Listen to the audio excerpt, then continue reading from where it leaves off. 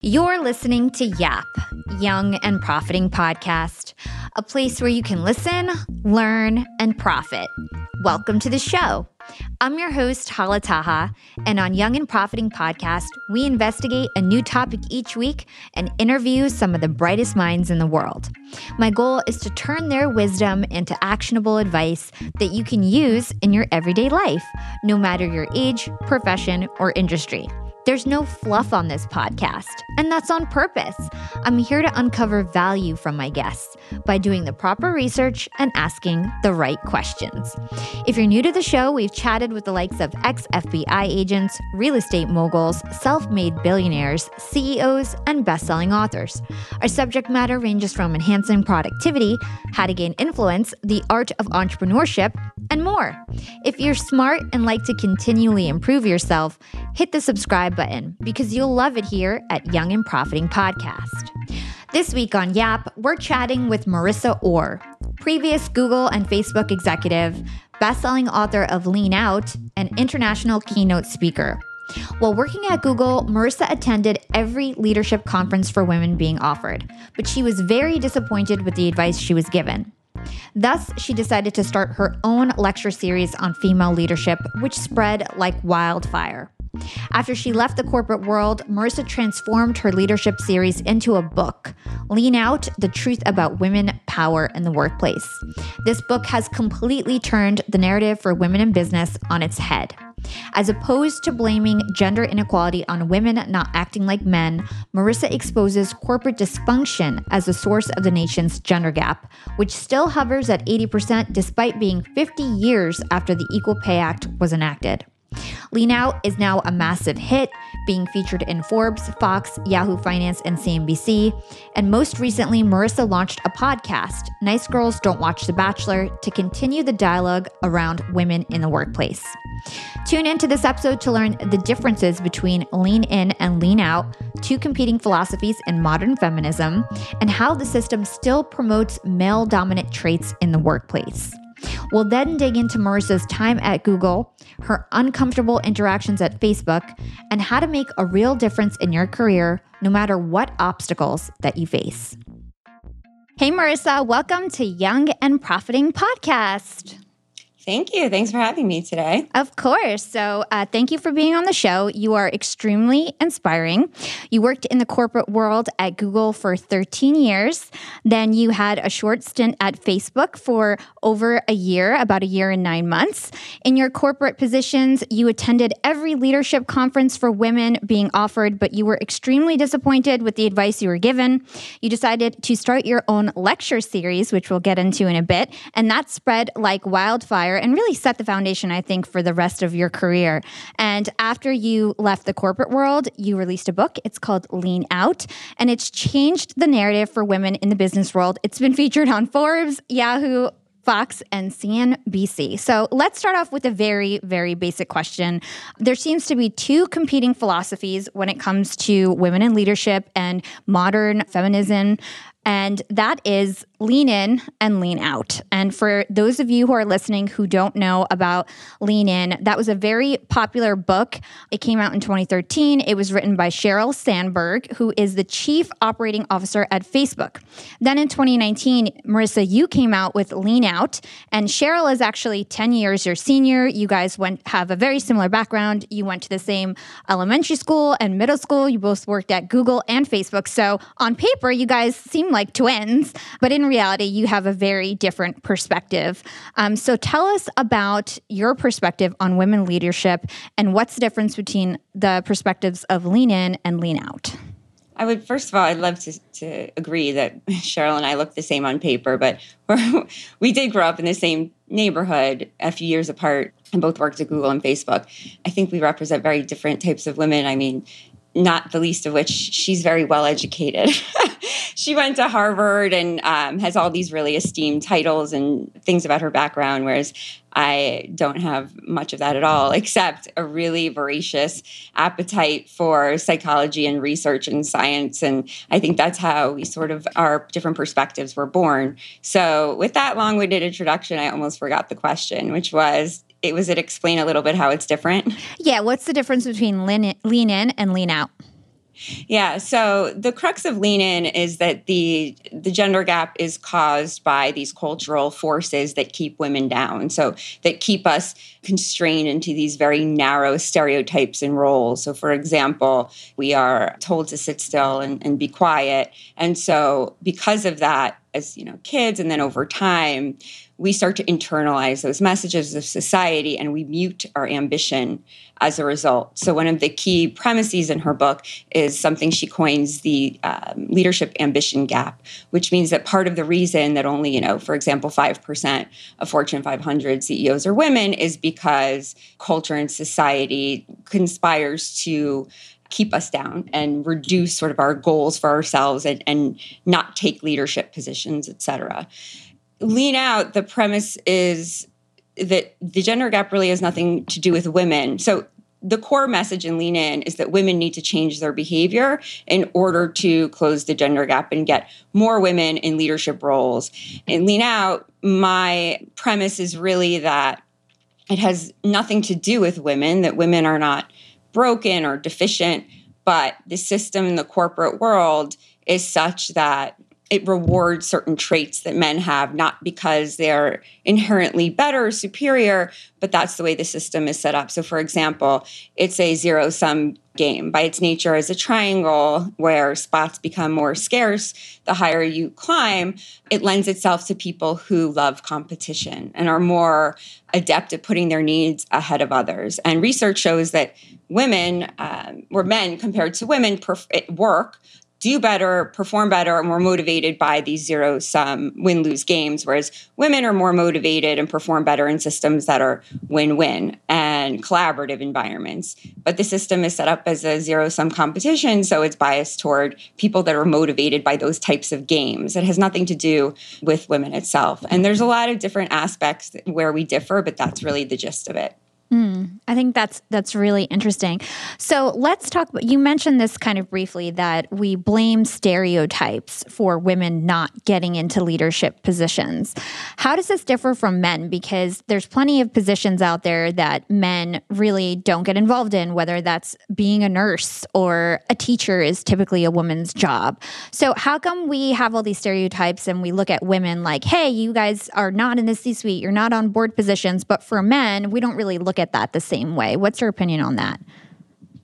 Well, I think that's a big problem, and I write about that in Lean Out, of course, because what you're saying is that it reflects a value judgment in society of what roles are more valuable and where we should be measuring women's progress. So we measure women's progress in terms of CEOs, but not in anything else, not in any professions that are really necessary for society and important, like you mentioned, nursing and teaching. But one thing I want to comment on in the beginning of your question was around sort of the stereotype issue. And one thing I talk a lot about in the book, a lot of Lean In, and it's not just Lean In, it's books, any sort of business books that are born of this sort of modern feminist discourse that has been spearheaded by Cheryl, but it's not just Lean In. It's just that book really represents a whole category of the books that have dominated the past decade. But essentially what it says in Lean In and others is that women are punished for being aggressive or assertive, whereas men are rewarded as such. And that's a big reason that more women don't get to the top. And one of the observations that I make in the book is something I've noticed in my career is that the bossy, more aggressive women were the ones getting promoted, where it was the ones like me who sort of, I guess, fit more in with your idea of a stereotypical woman in terms of being nurturing and compassionate and being sort of very relationship focused and not as sort of cutthroat and aggressive. Women like me were the ones that struggled because if you think about it, if you have a set of adjectives that describe a stereotypical woman, which are, communal and collaborative and kind and caring, whatever, and then you have the male version, which are more aggressive and desire for dominance and all that, what profile is more likely to get to the top of a large corporation? Well, the male profile. So the question I pose in the book is, why is it okay to discriminate against the stereotypical female profile? But if we discriminate against a woman that violates it, it's a national crisis. And there's research, a lot of research that shows that traits like being agreeable, like that sort of more aligned with the female stereotype are a liability in the corporate world. And that's not because they're not valuable. They are incredibly valuable. Like I was just listening to your podcast with Chris Voss. I loved his book, Never Split the Difference. He talks about being likable is important in negotiations and in life. And that's commensurate with the female stereotype. So then why don't we see more of that get to the top? Well, because the corporate world is a structure that is designed to surface those more aggressive traits. It's a zero-sum game. It requires people to put their needs ahead of others. It's not the real world where there's some sort of equal power dynamic. Like he mentioned the Starbucks cup. Like if they weren't nice to the person, they put decaf in the cup. And I agree with that. I mean, I really subscribe to his philosophy, but it doesn't work in the corporate world because there's an uneven power dynamic and there's rules of the game that don't mirror rules of real life. Yeah. I actually was going to ask you about that whole likable thing that you just mentioned, that it's less likely that a woman will get promoted if she's likable versus if she's more, stern and bossy. But it's funny because I see both. Like, I recently men had a are situation. Punished too. Yeah. And also, but I also see women being punished for being too bossy. And so it's like kind of like, what are we supposed to do? We're punished if we're likable. It's a double bind. Yeah. And it's like, I feel like how are we supposed to act? Why can't we just act like ourselves is what I always say. We can. And that's the problem, right? That's part of why I wrote this book, was to take a breather from all of the voices telling us who and we're supposed to be, and that how we are as we are isn't good enough, and that we have to change in some sort of way. And you're right, there's a double bind for women, because if they act aggressive or assertive, they're punished for that. And if they act within type, they're punished for that as well. But the point I make in the book is that aggressive women are punished for acting out of type, but it doesn't make them any less likely to be promoted. So while it is true, and I am agreeing that that's something that happens and it's not right and it's not the way it should be, but it's also not the cause of the gender gap, because research shows that actually men are more penalized for acting out of type than women. So there's all this research in the book, I forgot the guy's name who did it. It's Tim something. But it basically shows that men who act more in line with the stereotypical female profile are punished more in terms of fewer promotions and less earning potential than women who act out of type. The gap between, if you think of a stereotypical male, the gap in earnings and advancement between a man who acts in type and without a type is larger than the gap between a woman who acts in type and out of type. So it's not even a gender issue. It's a matter of what traits and characteristics lend themselves to winning this particular game. And that's what I'm trying to point out in this book, is that aggressive and bossy women certainly sort of suffer for violating a stereotype. And I think, and I'm not advocating that should happen. It's not anything that I think is good. But that is not sort of the social issue that we should be addressing when it comes to equality and women at work. Yeah, it's such a unique perspective. Like, I've really never heard anybody talk about basically personality types and how it impacts the gender gap. So let's dig into this a little bit deeper. You talk about a personality test that you took at Google, where there was these fiery types, and then there were these, I forgot the exact language. Earth green. Yeah, earth green and types. Fiery red. Exactly. So tell us about this personality test, and also how somebody like you with a very stereotypical feminine personality can thrive at work. So I'll tell you this story about what happened with the personality profile, because there's some nuances to it that I think are important. So when I was at Google, we did this team building exercise at an offsite and a lot of people do this if you work at a big company. This is a popular thing, but you take this survey before the offsite where you fill out all the details about your personality, your likes, whatever. And then when we got to the conference room in Mountain View at Google's headquarters, we were handed these thick black books with the results. And they were these stunningly accurate maps of our personalities. And on the inside of each cover was printed one of four colors to represent one of the four major personality types. So like you said, I was a green, which meant I have a strong drive to help people. I strive for harmony, and I prioritize my relationships. And I make the joke in the book that this was like the hippie group. And to underscore that point, they didn't just call it green, they call it earth green, which is exactly the profile you want to project, or the image you want to project in a room of corporate sales managers. But anyway, the opposite of green was red, or they called fiery red. And reds are competitive, they strive for power and control, and they prioritize results over greens like me who prioritize relationships. So the HR person running the exercise told us to get in groups by color. So I go over to the greens, and as I'm seeing people around the room, this question just pops into my mind. I blurt out loud, what are the colors of our senior executive team? And the HR person clearly knew the answer, did not want to share it, but everybody was now so curious, and it turned out 9 out of 10 were green. Just kidding, they were red. And it was a huge aha insight moment for me at that point, because people in the room were kind of like, oh, that's not fair. We're only promoting, reds. But I saw it very differently. I thought, well, greens like me who are motivated to build relationships, maybe this is a motivation issue.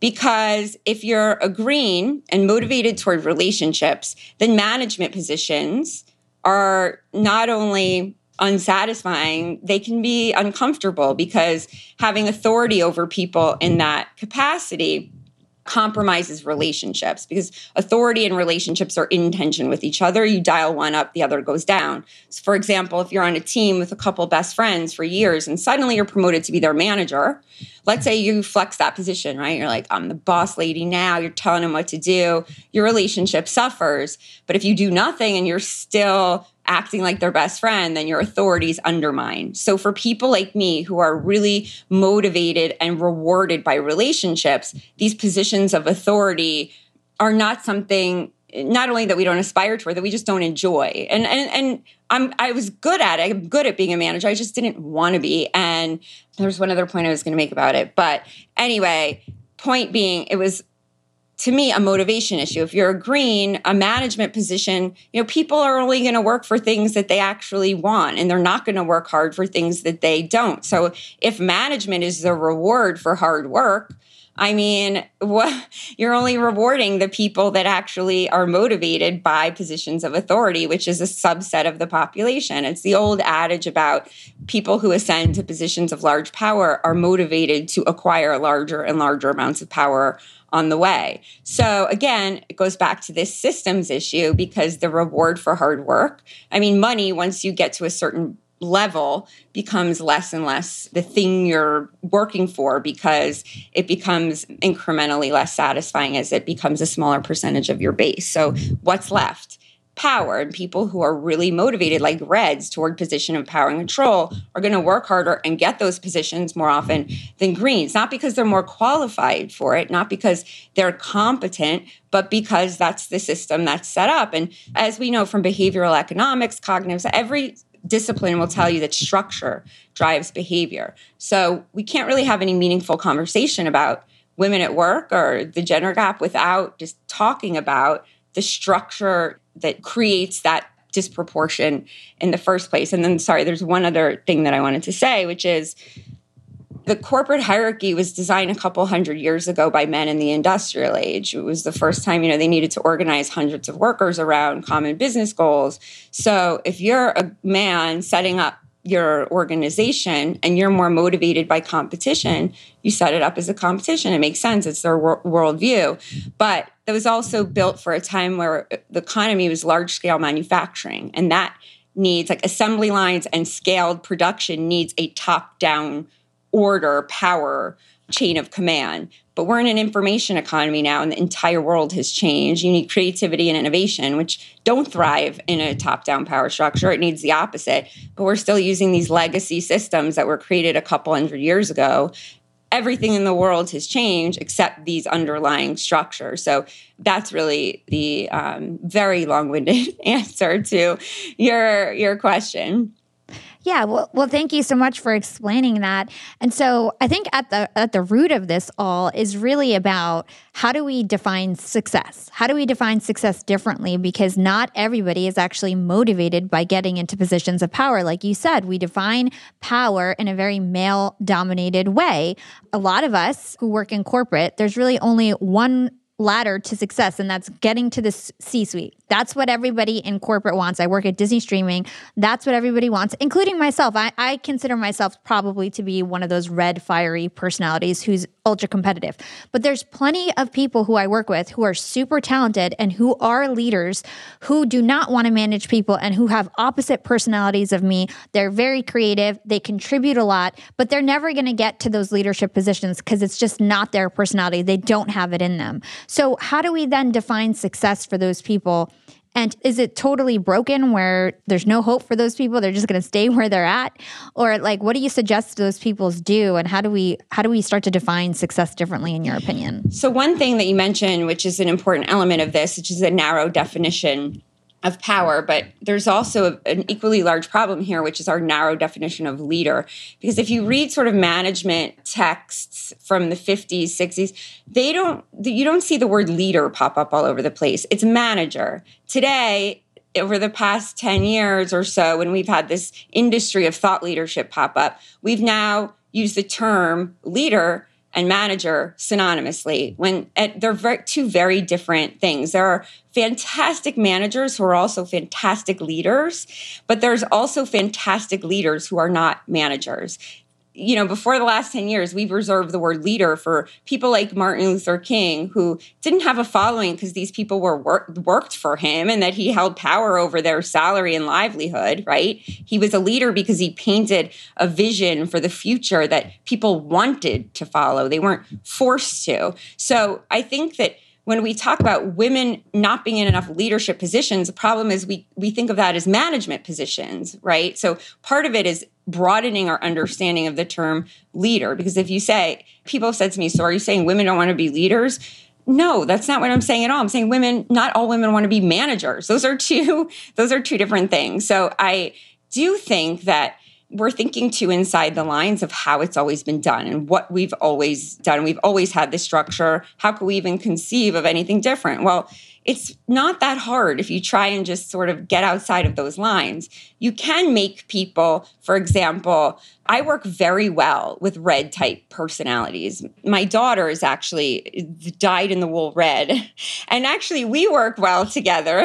She reminds me of all the things I need to do. But anyway, I work very well with that personality type because there's a yin-yang, a complementary set of skills. So like Sheryl Sandberg and Mark Zuckerberg have said so many times publicly that their partnership, that the secret sauce to their great partnership is that they focus on what they're good at and they lead in this partnership fashion. So Sheryl's really good at scaling and putting operations and systems into place for things that already exist. She did that at Google too, and she took over sort of the AdWords organization. Mark is very good at creating new things that don't exist. He's very into the strategy and the product side, and he has no interest in sort of the operational details, right? I always found it strange that they talk so publicly about how important this partnership is to their success without realizing no one else in the organization was allowed to do something similar, because you can't partner with somebody that's good on the management side because they have the position of power. You can't work in sort of these complementary ways because being an individual contributor is seen as sort of a lower power position. But there's no reason you can't have parallel tracks and sort of retool the system. You really want to keep your top performers if they don't want to be managers. And, you know, and they do this all the time for engineering, which I make a footnote in the book about, but I don't highlight. And I think it's an important point. It's very well known that people that are really good at coding and engineers don't want to be managers. Why? Because they love coding. They want to stay on doing the actual work. And from a business standpoint, it makes sense not to put them all as managers, because if they're great at coding, you want them to code. You don't want them, you know, those skills. If you're good at coder, it doesn't scale by managing a team.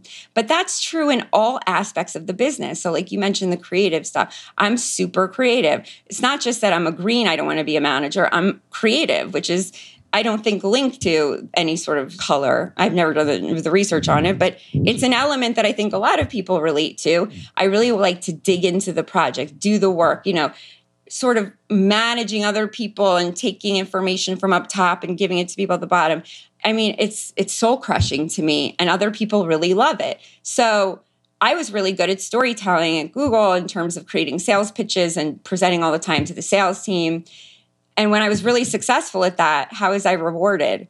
With having to manage a team to stop doing the thing that I loved and what I was good at. So it was a loss for me, and it was a loss for Google. So I think the structure we have now, it doesn't work. And I think to your point about being ourselves, we can only be ourselves if we're not putting these arbitrary value judgments on what's valuable and what's not. And I think that, you can change the rules of the game and retool the system, but that takes a long time. And I don't think we need to wait for that to happen, because you can also change rules of the game, or you can change how you play it. And that's what I mean by defining success on your own terms. Just because the corporation says this position means that you did well, you succeeded, you advanced, doesn't mean that that's how it has to be defined for you. It took me 15 years to realize I was working really hard for things that I didn't want. I was, instead of sort of figuring out what it is that I want and going after it, I was just sort of following a script of what I'm supposed to want, the next promotion. And I'm looking around, well, this person didn't work nearly as hard as I did, and they got promoted. So now I'm pissed, and now, I've got to fix it. I got to get to that position. Well, I didn't really want that position, but I really wasn't defining what it was I was aiming toward. So it was easy to just use what the system spit out as the goalpost. And that's part of the problem. So really one of the messages in Lean Out, because lean out doesn't mean quit your job or reduce your ambition. It just means leaning out of anyone else's story for who you should be, what your career should look like, and what success means. So that's really what that piece of it is in terms of defining success on your own terms. Yeah, I love that. Thanks for breaking that down. So in your book, you say the system is broken, and you say it's because of how we pick winners and how we motivate people. So I think we gave a good, overview of both of those things just now. So like you said, it's up to us to define our own success criteria. But in terms of people who are in management positions, who are leading companies right now, how can they act differently and do things differently so that they aren't just picking those fiery red personalities for promotions? And how can we actually make a change if we are leaders ourselves? That's a great question. And it goes back to this idea that in the corporate, so women have dominated academia every year since 1982, right? So the question becomes, why doesn't that last after graduation in the work world? And the predominant theory is, this culture thing.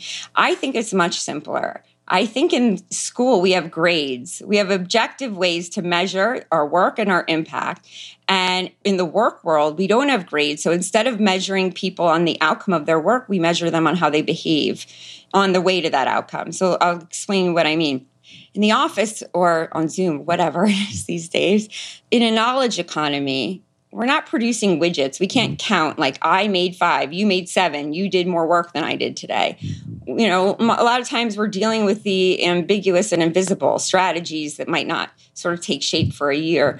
So in these environments where it's really hard to tell who's doing a good job or frankly, who's working at all, what happens is our brains default to whatever's most visible. We have a real bias for visibility. And so it becomes the people who we see the most, talk the loudest, work on the most visible projects, self-promote, are the most self-aggrandizing, the ones that, desire to dominance, they're dominating a meeting.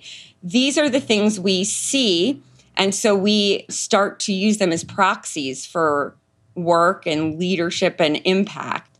And these visible behaviors, they correlate more highly with men again, but they don't correlate more highly with good performance or leadership. So the real answer is a shift to really objective ways of measuring somebody's work. As a creative person, again, one of my real strengths is being able to do something that takes someone who's very linear, maybe 2 weeks to do, and maybe it'll take me a couple hours. look, there's a lot of things that they, linear people do that I wish in a million years I could, but that's one thing I do very well. But one thing I was penalized for at work, because then what am I doing for 2 weeks? It didn't matter if what I did was better. It was the fact that I wasn't visibly working on it as hard, right? And it's sort of the opposite of what we want to be rewarding at work. You don't want to be punishing people for being efficient and creative, but that's what ends up happening. So I think that there are, we throw technology at everything in this world, but we don't throw technology on getting better, grading people on their performance. And another example I use in the book is in college, like my roommate and I took all the same classes, but she was very conscientious and went to all of them. And I was lazy and, studied the night before, and we got very similar grades. And I would, use that as an example of like in school, that was okay because we both got a 94. It doesn't matter how I got the 94. And it was a really big wake-up call at work. Suddenly I had to focus on how to present my work more than I ever worked. So really, if you're a manager, and I tell women, anyone, not just women, the more you can get, and there's companies doing this in really interesting ways, like Bridgewater, the hedge fund, where they really try and make it more of a meritocracy using algorithms and technology, but we don't all work at places like that. One thing you can do is when you have performance conversations with your manager, ask them for very clear, tangible outcomes that they want for the quarter and discuss, or the half, and ask what kind of measurement can we use to gauge how I'm doing against those goals, and then use that as a foundation for every single performance conversation. Because what I found is if you don't have that, a manager at the end of the quarter can sort of use any anecdote or false perception of you throughout the quarter to influence your score or your ability to get promoted. So the more you can ground conversations in objective ways that you've impacted the business and you're consistent about them, it might not be a panacea, but it at least it helps. And that's sort of, until we get better on the technology piece, I think that's one way to address it on a day-to-day basis. Young and profiters, they may call me the podcast princess, but I'm also the LinkedIn queen. I've been a LinkedIn influencer for 6 years now, and I teach one of the most popular courses about LinkedIn. And I love to teach sales on LinkedIn because when it comes to B2B sales, LinkedIn has got that on lock. LinkedIn is where all the decision makers are hanging out. There are 180 million senior level decision makers on LinkedIn and 10 million C-suite decision makers. These people are on LinkedIn and they're in the mode to buy. They're using LinkedIn for their buying journey, to research vendors or sales reps that they might work with, to look up how to solve their problems, to learn from industry thought leaders. They are in the mode to buy, whereas on other platforms, they're in the mode to be entertained. You want to get them in the right mindset. You want to cut through the noise with LinkedIn ads. In fact, 79% of B2B marketers rate LinkedIn as their top channel for paid media. And LinkedIn has the best targeting because they've got all these different inputs. People are putting their resume basically up on there. And so there's so many keywords that they can use to target the right decision makers so they can hear about how you solve their problems. And I've got a special gift for all you young and profiters who want to try LinkedIn ads. You can get a $100 credit. LinkedIn was super generous. If you want to make B2B marketing everything it can be and get a $100 credit on your next campaign, go to linkedin.com/yap, Y-A-P. Again, if you want to claim your credit, go to linkedin.com/yap. Terms and conditions apply. Young and profiters, Yap Media is growing so fast. I have 10 open roles just this month. In the past, it would take me so long to find hires. I have to go on all these different job sites. I have to create my own skills assessments. That's why I let Indeed do a lot of this heavy lifting for me. Indeed is the powerful hiring platform where I can attract, interview, and hire all in one place. Indeed has things like skills assessments, where when we have specific roles, we can find an assessment that matches that role and we can make sure they have the skills that we need. Then I can focus on culture fit. I can make sure they're scrappy enough and are obsessed with excellence and do all the things that we need to do for them to fit in at Yap. And Indeed streamlines hiring with powerful tools like Instant Match. An Instant Match basically matches you with candidates as soon as you put up a job post with people who are qualified right away. It's instant. And the best part is it gets better as you use it. So now when I use Indeed, especially when I'm hiring for similar roles, I get people right away where they know that I'm going to like the candidates because they can see what my preferences were in the past. It gets better as you use it. According to US Indeed data, the moment Indeed sponsors a job, over 80% of employers get candidates whose resumes are a perfect match for the position. It's like waving a magic wand that gets better as you use it. So I love using Indeed. We've found a lot of our A players on there. Join more than 3 million businesses worldwide who count on Indeed to hire their next superstar like we do at Yap Media. Start hiring now with a $75 sponsored job credit to upgrade your job post at Indeed.com/profiting. Offer is good for a limited time. Claim your $75 sponsored job credit at Indeed.com/profiting. Again, that's Indeed.com/profiting. And support the show by saying you heard about it on Young and Profiting Podcast. Again, it's Indeed.com/profiting to get your $75 credit. Terms and conditions apply. Need to hire? You need Indeed. This episode of Yap is sponsored by Podbean. Podbean is a podcast hosting platform with all the features you need to start a podcast, promote your podcast, and monetize your podcast. Podbean has been my podcast hosting provider since I started Young and Profiting Podcast. I actually got approached to switch my hosting provider, and I even got offered money to do so. But I won't be switching because I truly enjoy their analytics features. I am a nerd, and I also like the simplicity of their UI and the security and reliability of Podbean. I honestly wouldn't feel safe putting my podcast in anyone else's hands, and it's been 2.5 years on Podbean without a hitch or a glitch, and so it's no wonder that over 520,000 podcasters trust them as well. Podbean podcast hosting distributes your podcast to all major destinations. And like I mentioned, it's really their analytics features that are truly unmatched.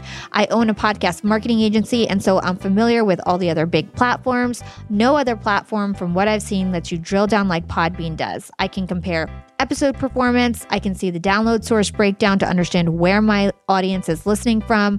I can see what day and times they're listening. And I can even check out where they're listening from, and not only by country, but also by the US state they're listening from as well. Podbean provides a full array of podcast monetization tools. You can monetize using Podbean's built-in dynamic advertising system or Patreon program. And you can also create a fully customizable website using their platform as well.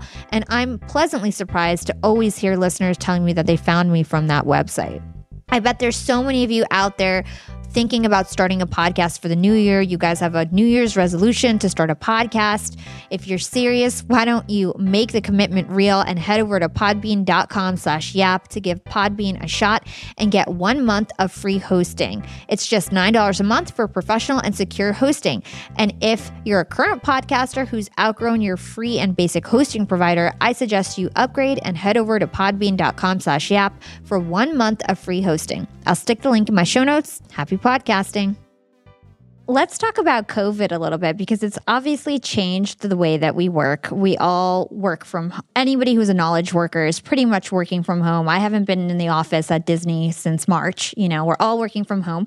And I found that everything is more results oriented now. Now, I know that you're not working in a corporate situation now, so you might not have a complete opinion on this, but I've noticed that it's less about, having to be like stuck at your desk anymore because they have no power over that anymore. They can't see us anymore.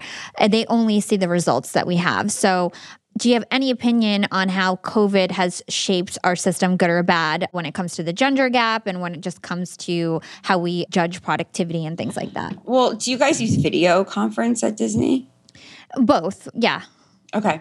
So again, like you said, I can't speak to this from personal experience, but I do speak to, that over the past 6 months, I've talked to thousands of people in my virtual talks and, friends of mine that are still at Google and work wherever. I have heard similar things to what you're saying, but the majority of people I speak to actually tell me the opposite, which is they're finding they're working longer hours than they were in the office. And that because people, and this might be a kudos to Disney, because if you guys do have your setup in a way that does focus on results, you're way ahead of most people, because in a lot of companies, there's still sort of not that objective way to say at the end of the quarter, I pulled in this much in sales or whatever it is. And it's even harder when there's no face-to-face opportunity to drop by the boss's desk and sort of, make yourself heard for 5 minutes. So people feel more of an obligation to be on video, show their face, email more, because there is no other way. Your boss doesn't sort of see you leaving for a client meeting, and see you in a conference room presenting or on the team meeting. So actually, what I've been saying, and this is interesting feedback that, I need to sort of consider a little bit, because I've been speaking on the opposite scenario, which is it's increased the pressure and it's increased the amount of work, but not increase the amount of productive work, and it's increased the amount of publicity kind of work. And I think work expands to fill the containers insofar as how long people are working, and so now we're home, the container's bigger. So people are expecting, when there are no objective results like grades, then who's ever more motivated to be seen as the good one sets the new benchmark for which everyone else on the team now has to compete with. So I see it as the same issues manifesting in a different environment, but clearly there's pockets that it's great news that are working in the opposite way.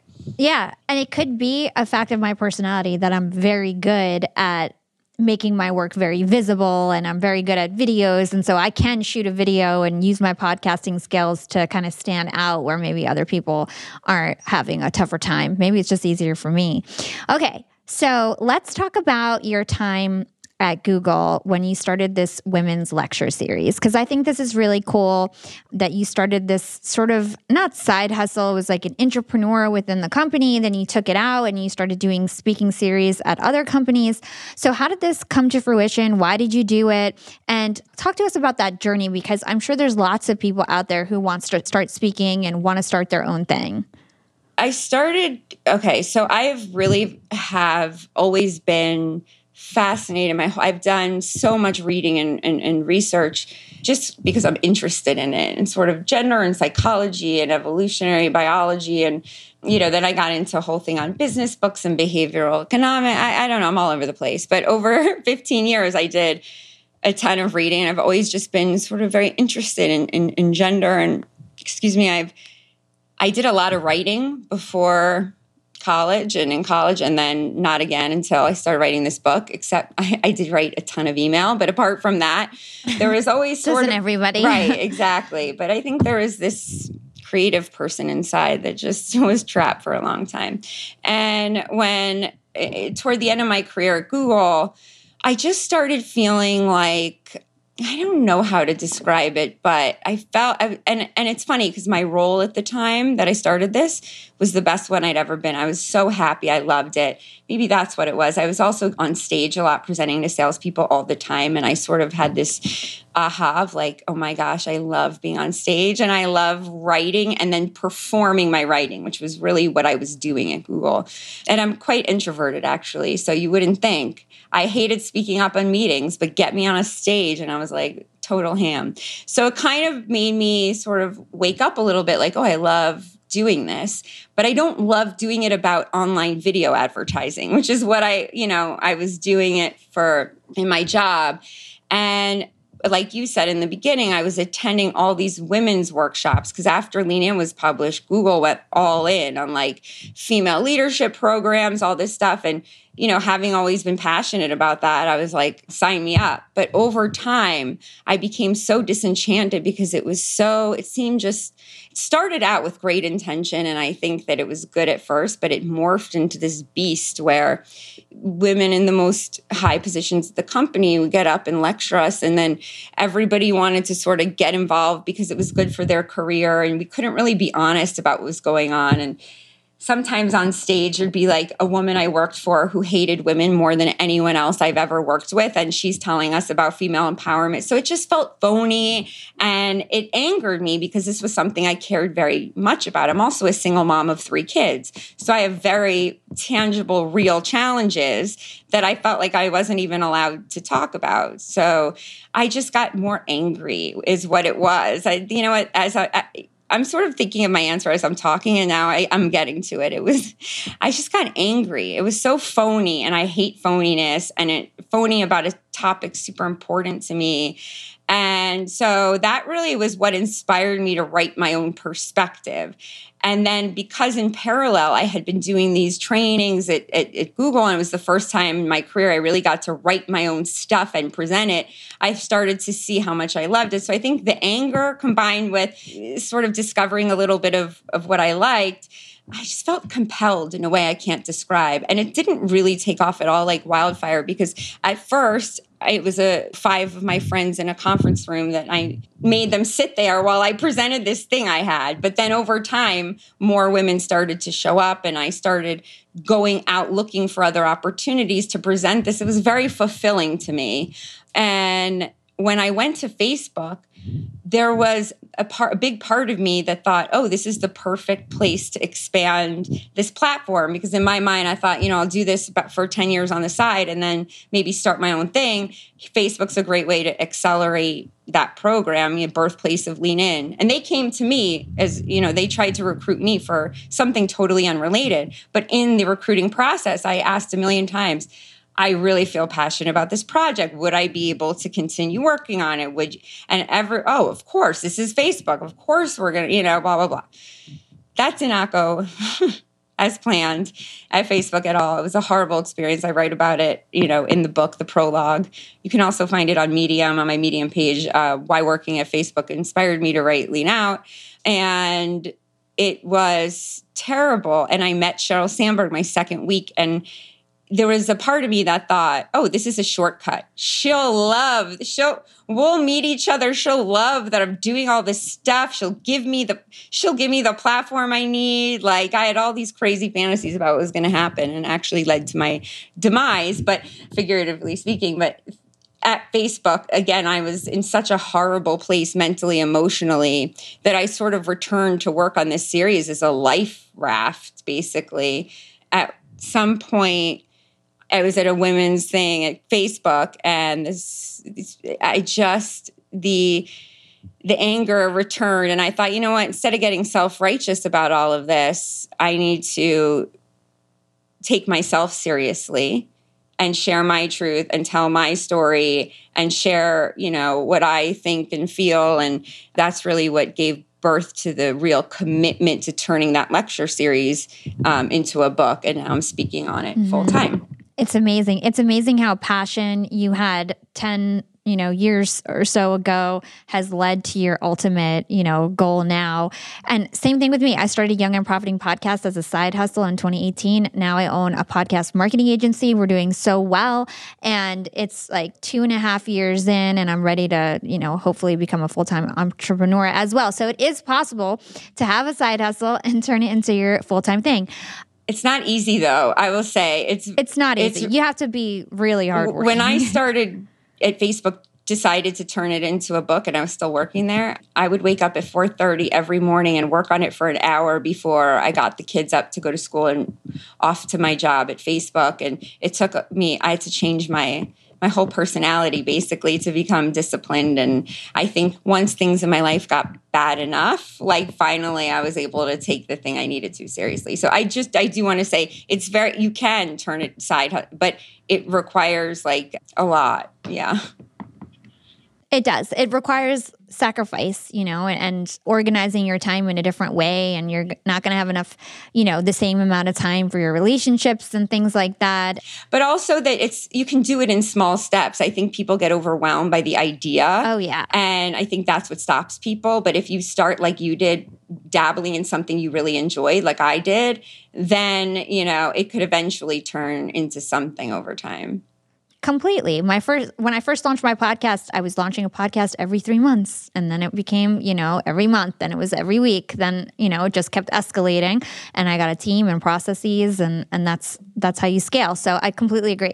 Okay, so I want to dig deep on something that you mentioned previously. You mentioned your time at Facebook, and you hinted to the fact that it was a very different culture from, your time at Google. And, you told them about your little side hustle project that you had in advance of working there, and then you had some backlash when you actually started working there. Like I said, Heather Monahan is one of my mentors, so I listened to your interview with her, and you guys were talking about how they made you take down a blog post that had like 4 views on it because it was something that they didn't agree with. So tell us that story. What did you do when that happened? And how can somebody who has a side hustle advocate for themselves when they are doing something that's totally legal, it's non-competitive, it's none of the corporation's business, in fact. So what did you do? And tell us a story and how others can learn from it. Yeah, it was crazy. So I grew up at Google. My career, like I grew up in my career at Google. I started right after grad school and was there from the time, I was 23, 24 up through whatever. So it's a very weird company to grow up in because it's Google. And I was sort of, you start to think that's how, I knew that's not how all companies operated, but I thought that's how all tech companies were. And like Facebook would be the same as Google. And Google had its issues. I'm not saying, they were, it was like utopia, but they were, when I was there, I think maybe they're different now, I don't know, but they were tolerant of conflicting or internal debate or open debate.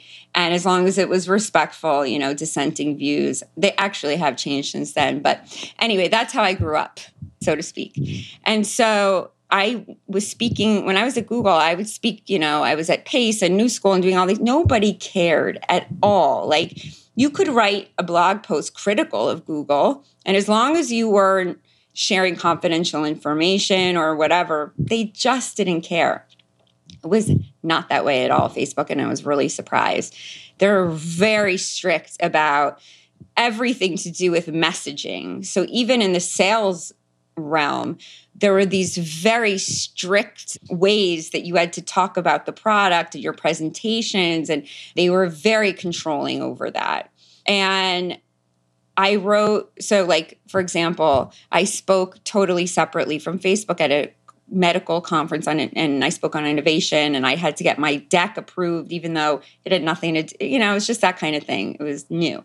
So then when I was going through this hard time, I just started writing for the first time since college. And I posted a couple articles on my brand new Medium blog, which, like you said, literally it didn't have, all it had was my name. It didn't link to any social media. It was just my little sandbox.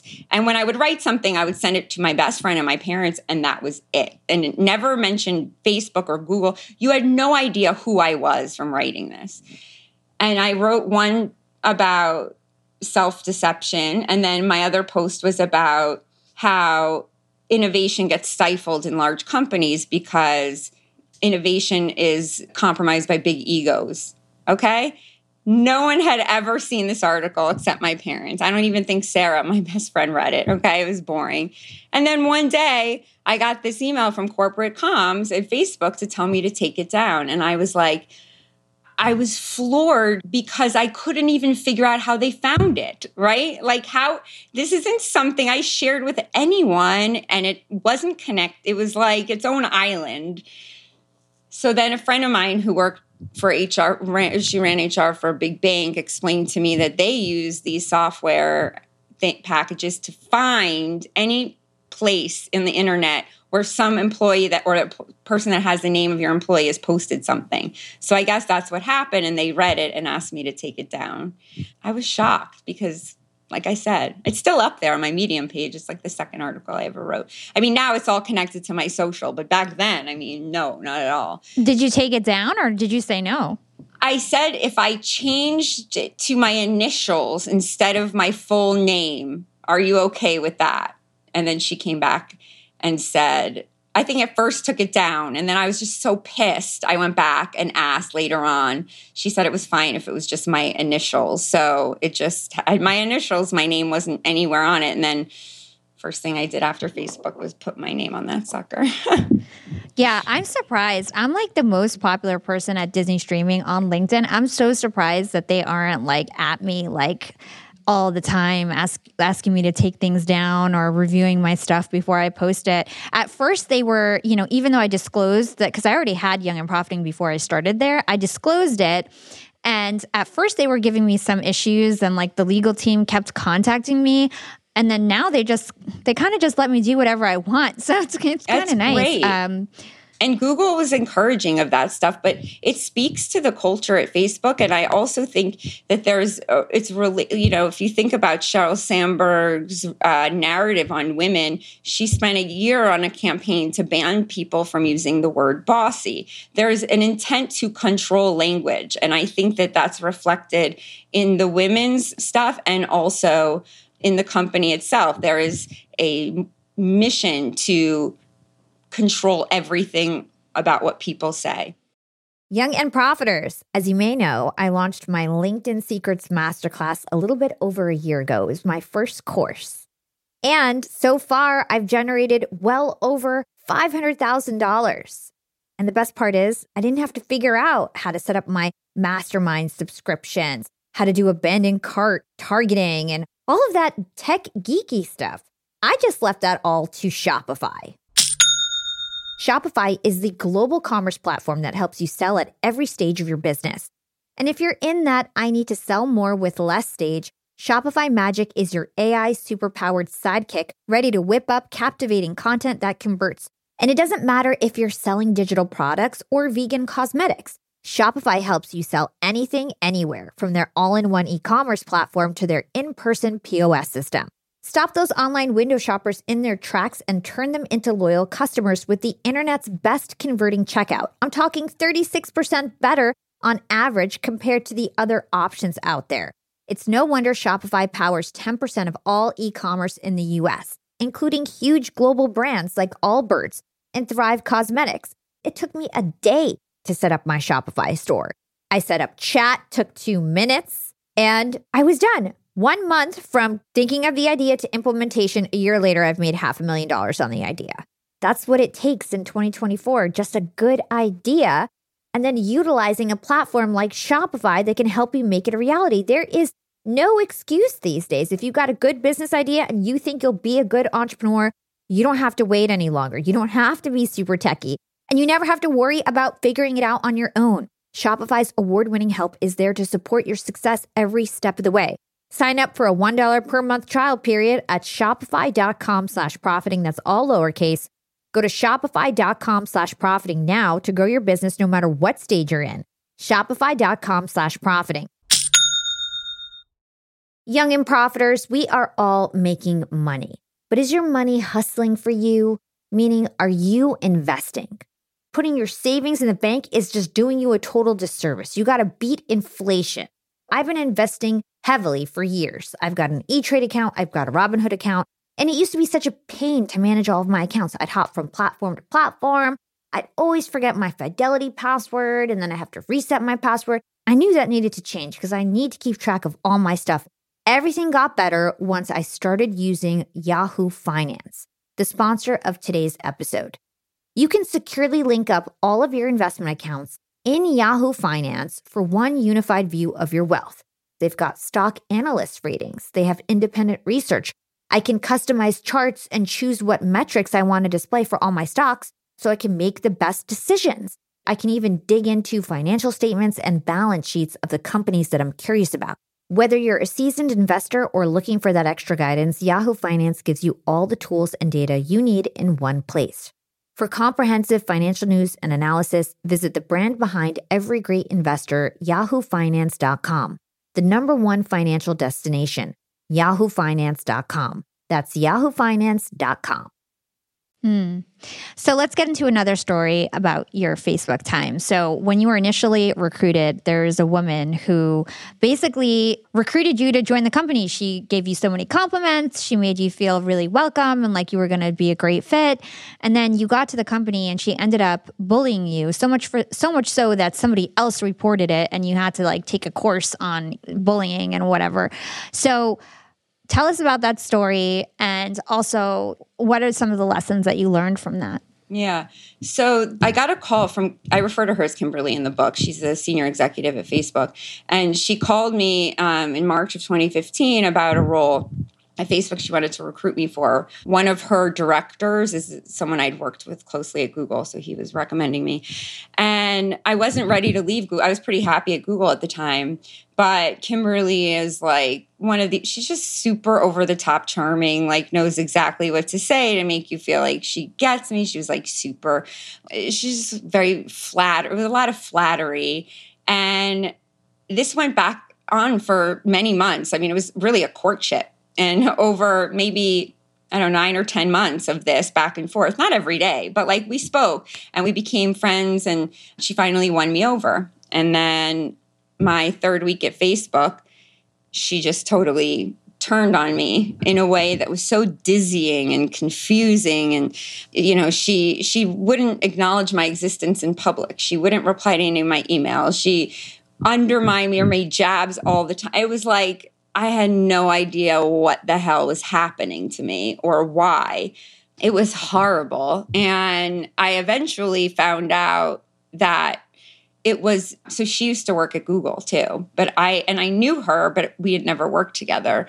So in several different ways, I found out that there were other people that she had done this to in the past who I had connected. Essentially, she was pissed about my meeting with Cheryl and saw it as I didn't give that context. So I reached out to Cheryl my first week there to see if she would have a second for a quick introduction, a hello. The next week, she was speaking at our sales conference in San Francisco, my second week at Facebook. So I just sent her an email saying like, I'm from North Miami Beach. Like nobody in tech is from North Miami Beach. So it was like a hometown girl kind of thing. Like, I'd love to just shake your hand and meet you in person real quick. But she ended up giving me 20 minutes on her calendar. We met for about half an hour at the conference, the two of us.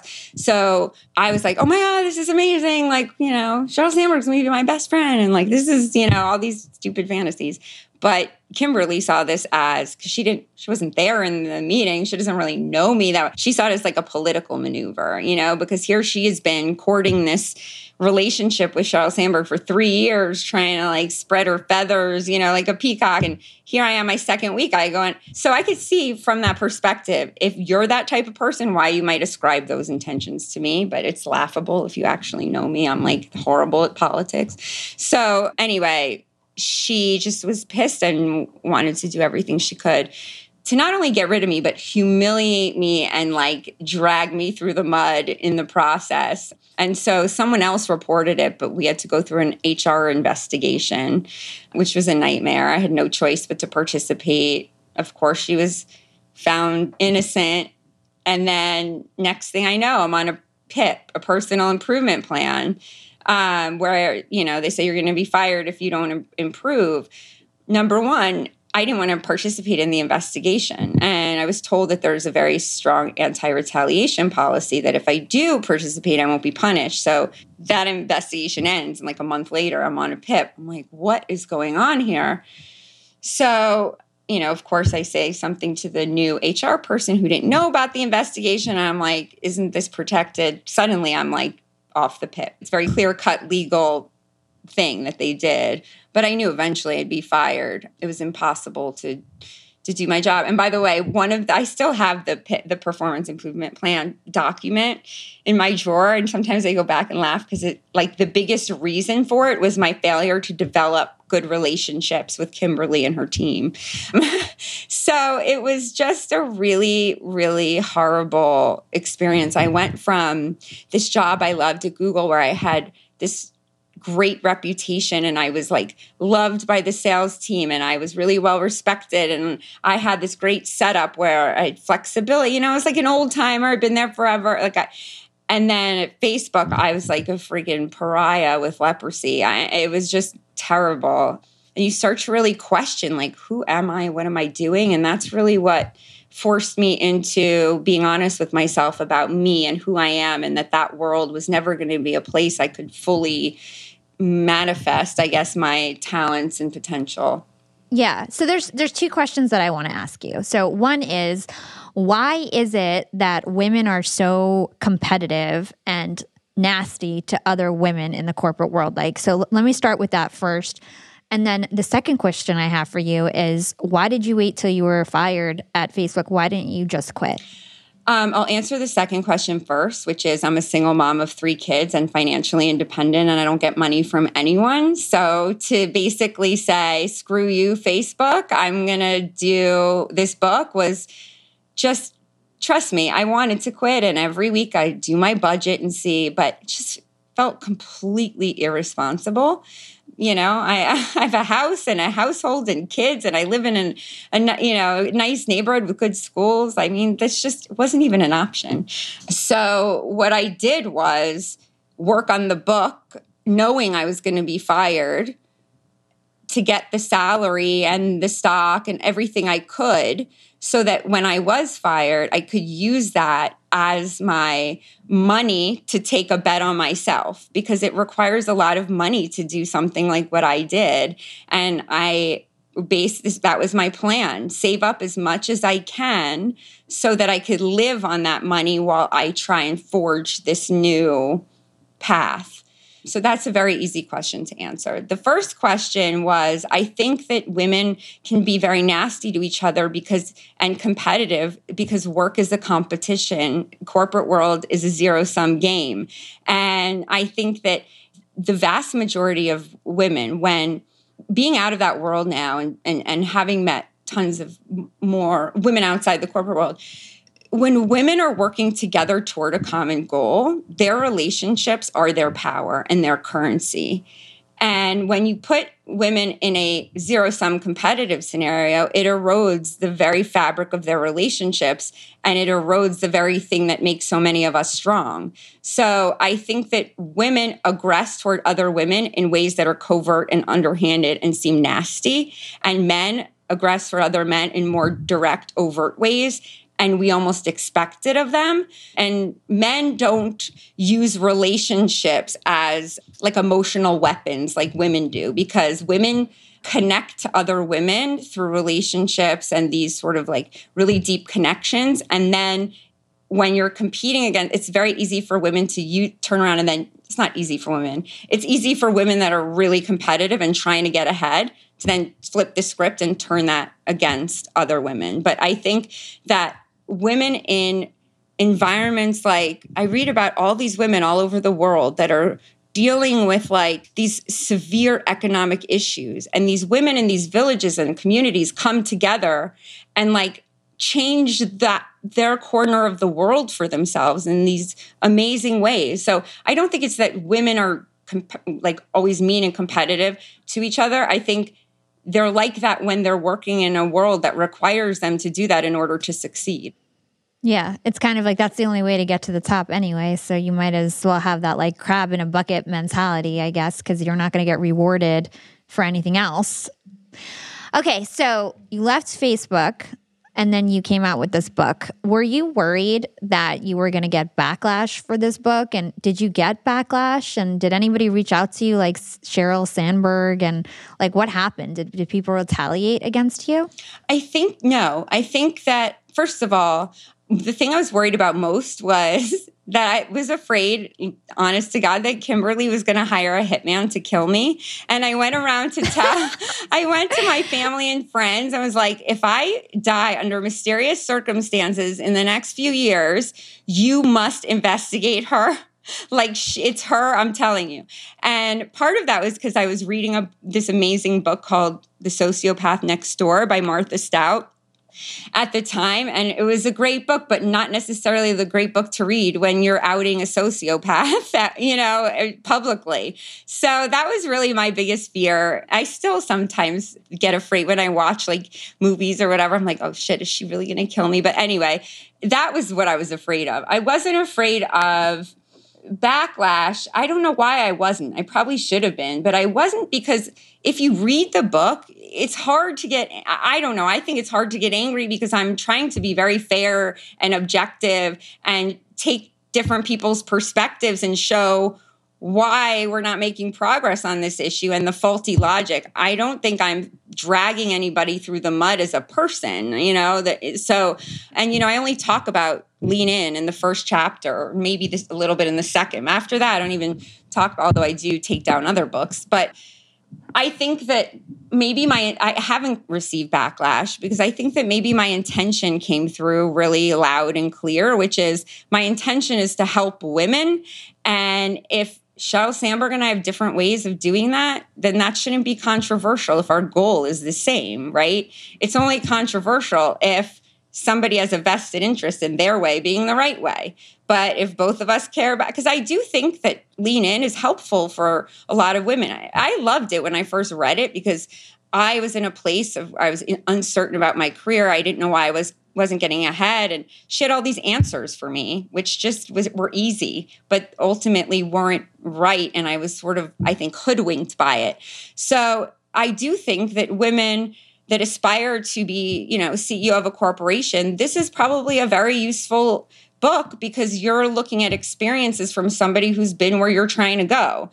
My issue with it is women are not some big monolithic brain where we all want the same things and want to get to the same places. And it became this like, if you don't agree with Lean In, you're anti-woman, which is ridiculous. So I do think it does help. But I wrote this because I never saw anyone like me with my challenges, my voice that I could connect with, talk about any of the real challenges we all were facing. So I didn't get backlash. I never heard from Sheryl because she's got much bigger things going on. Like, she's at the Senate, like on the Senate floor every other day. And she's never mentioned Lean Out, partly, I'm sure, because she's smart and knows that if she said anything or acknowledged that it exists, it would be the best thing that ever happened to me because people are still finding out about my book. Everyone knows Sheryl Sandberg. So like, even if she went out there and was like, Marissa Orr is the worst, and, that's why we fired her, and Lean Out sucks, I would be like,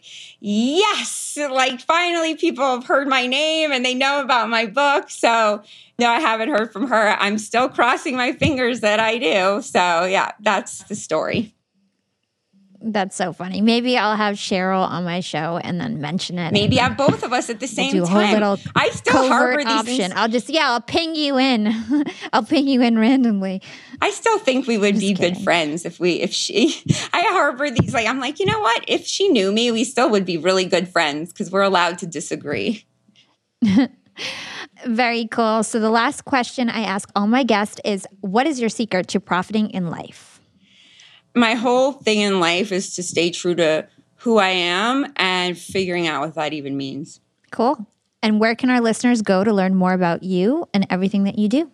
Well, you can find me and listen to a much better answer to that question when I'm more articulate on my podcast, which is Nice Girls Don't Watch The Bachelor.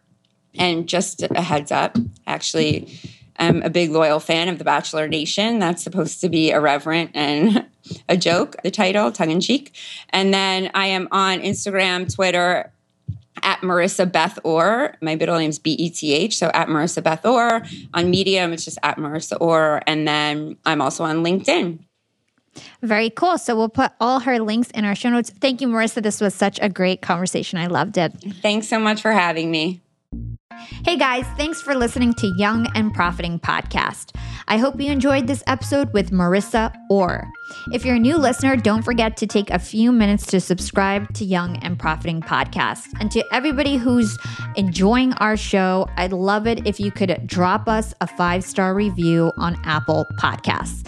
So here's the deal with Apple Podcast reviews. They are the most coveted kind of reviews, and that's because they directly impact my Apple Podcast rankings.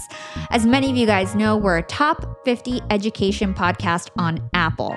If I get a whole bunch of reviews in one day, I might shoot up to the top 10 in the education category, and a lot more people are going to see and listen to Young and Profiting Podcasts as a result. So you would have a direct impact in terms of the growth of our show by leaving us an Apple Podcast review. Our show is completely free. We never charge. I never ask for donations. And so this is a very efficient and free way to support Young and Profiting Podcast and all the free content that you love to listen to every single week. And I know I have a ton of dedicated listeners on CastBox, Spotify, Podcast Republic, Overcast. If you listen on any of those apps, just take a few minutes to hop onto Apple Podcasts and leave us a 5-star Apple Podcast review. And if you don't have an iPhone, you could try borrowing one from a family member to support us. So this week, I'm going to share 2 Apple Podcast reviews. The first one is from TCR from Milwaukee. It goes like this. The GOAT female podcaster. Michelle Obama has nothing on Hala. Not only does Hala have great guests on her show, but she also comes well prepared, ready to ask the questions that all of us want answers to. The next one is from Jeff. He says, the next Oprah. Hala does such great research on her guests and has such an elegant way of making them feel at home that she literally reminds me of Oprah. Do yourself a favor and make listening to Yap Podcast a part of your weekly routine. Wow, thank you so much, TCR and Jeff. Getting compared to Michelle Obama and Oprah is no joke. That's really flattering, and I hope I can achieve just a slither of their successes. And if you're out there listening and you found value in today's show, please also take a few minutes to write us a review on Apple Podcasts. I also have been loving seeing everybody tag Young and Profiting on Instagram. So if you're listening, no matter what app you're listening to, take a screenshot of your app and then tag me at Yap with Hala in your Instagram story. That's at Yap with Hala in your Instagram story. I'll definitely repost and support those who support us. And you can always tag me on LinkedIn with any of your podcast recommendations and reviews. And I love to engage on those posts. So thank you guys all so much for listening to Young and Profiting Podcast. You can find me on Instagram at Yap with Hala or LinkedIn. Just search for my name. It's Hala Taha. Big thanks to the Yap team. As always, you guys are amazing. Thank you so much. This is Hala signing off.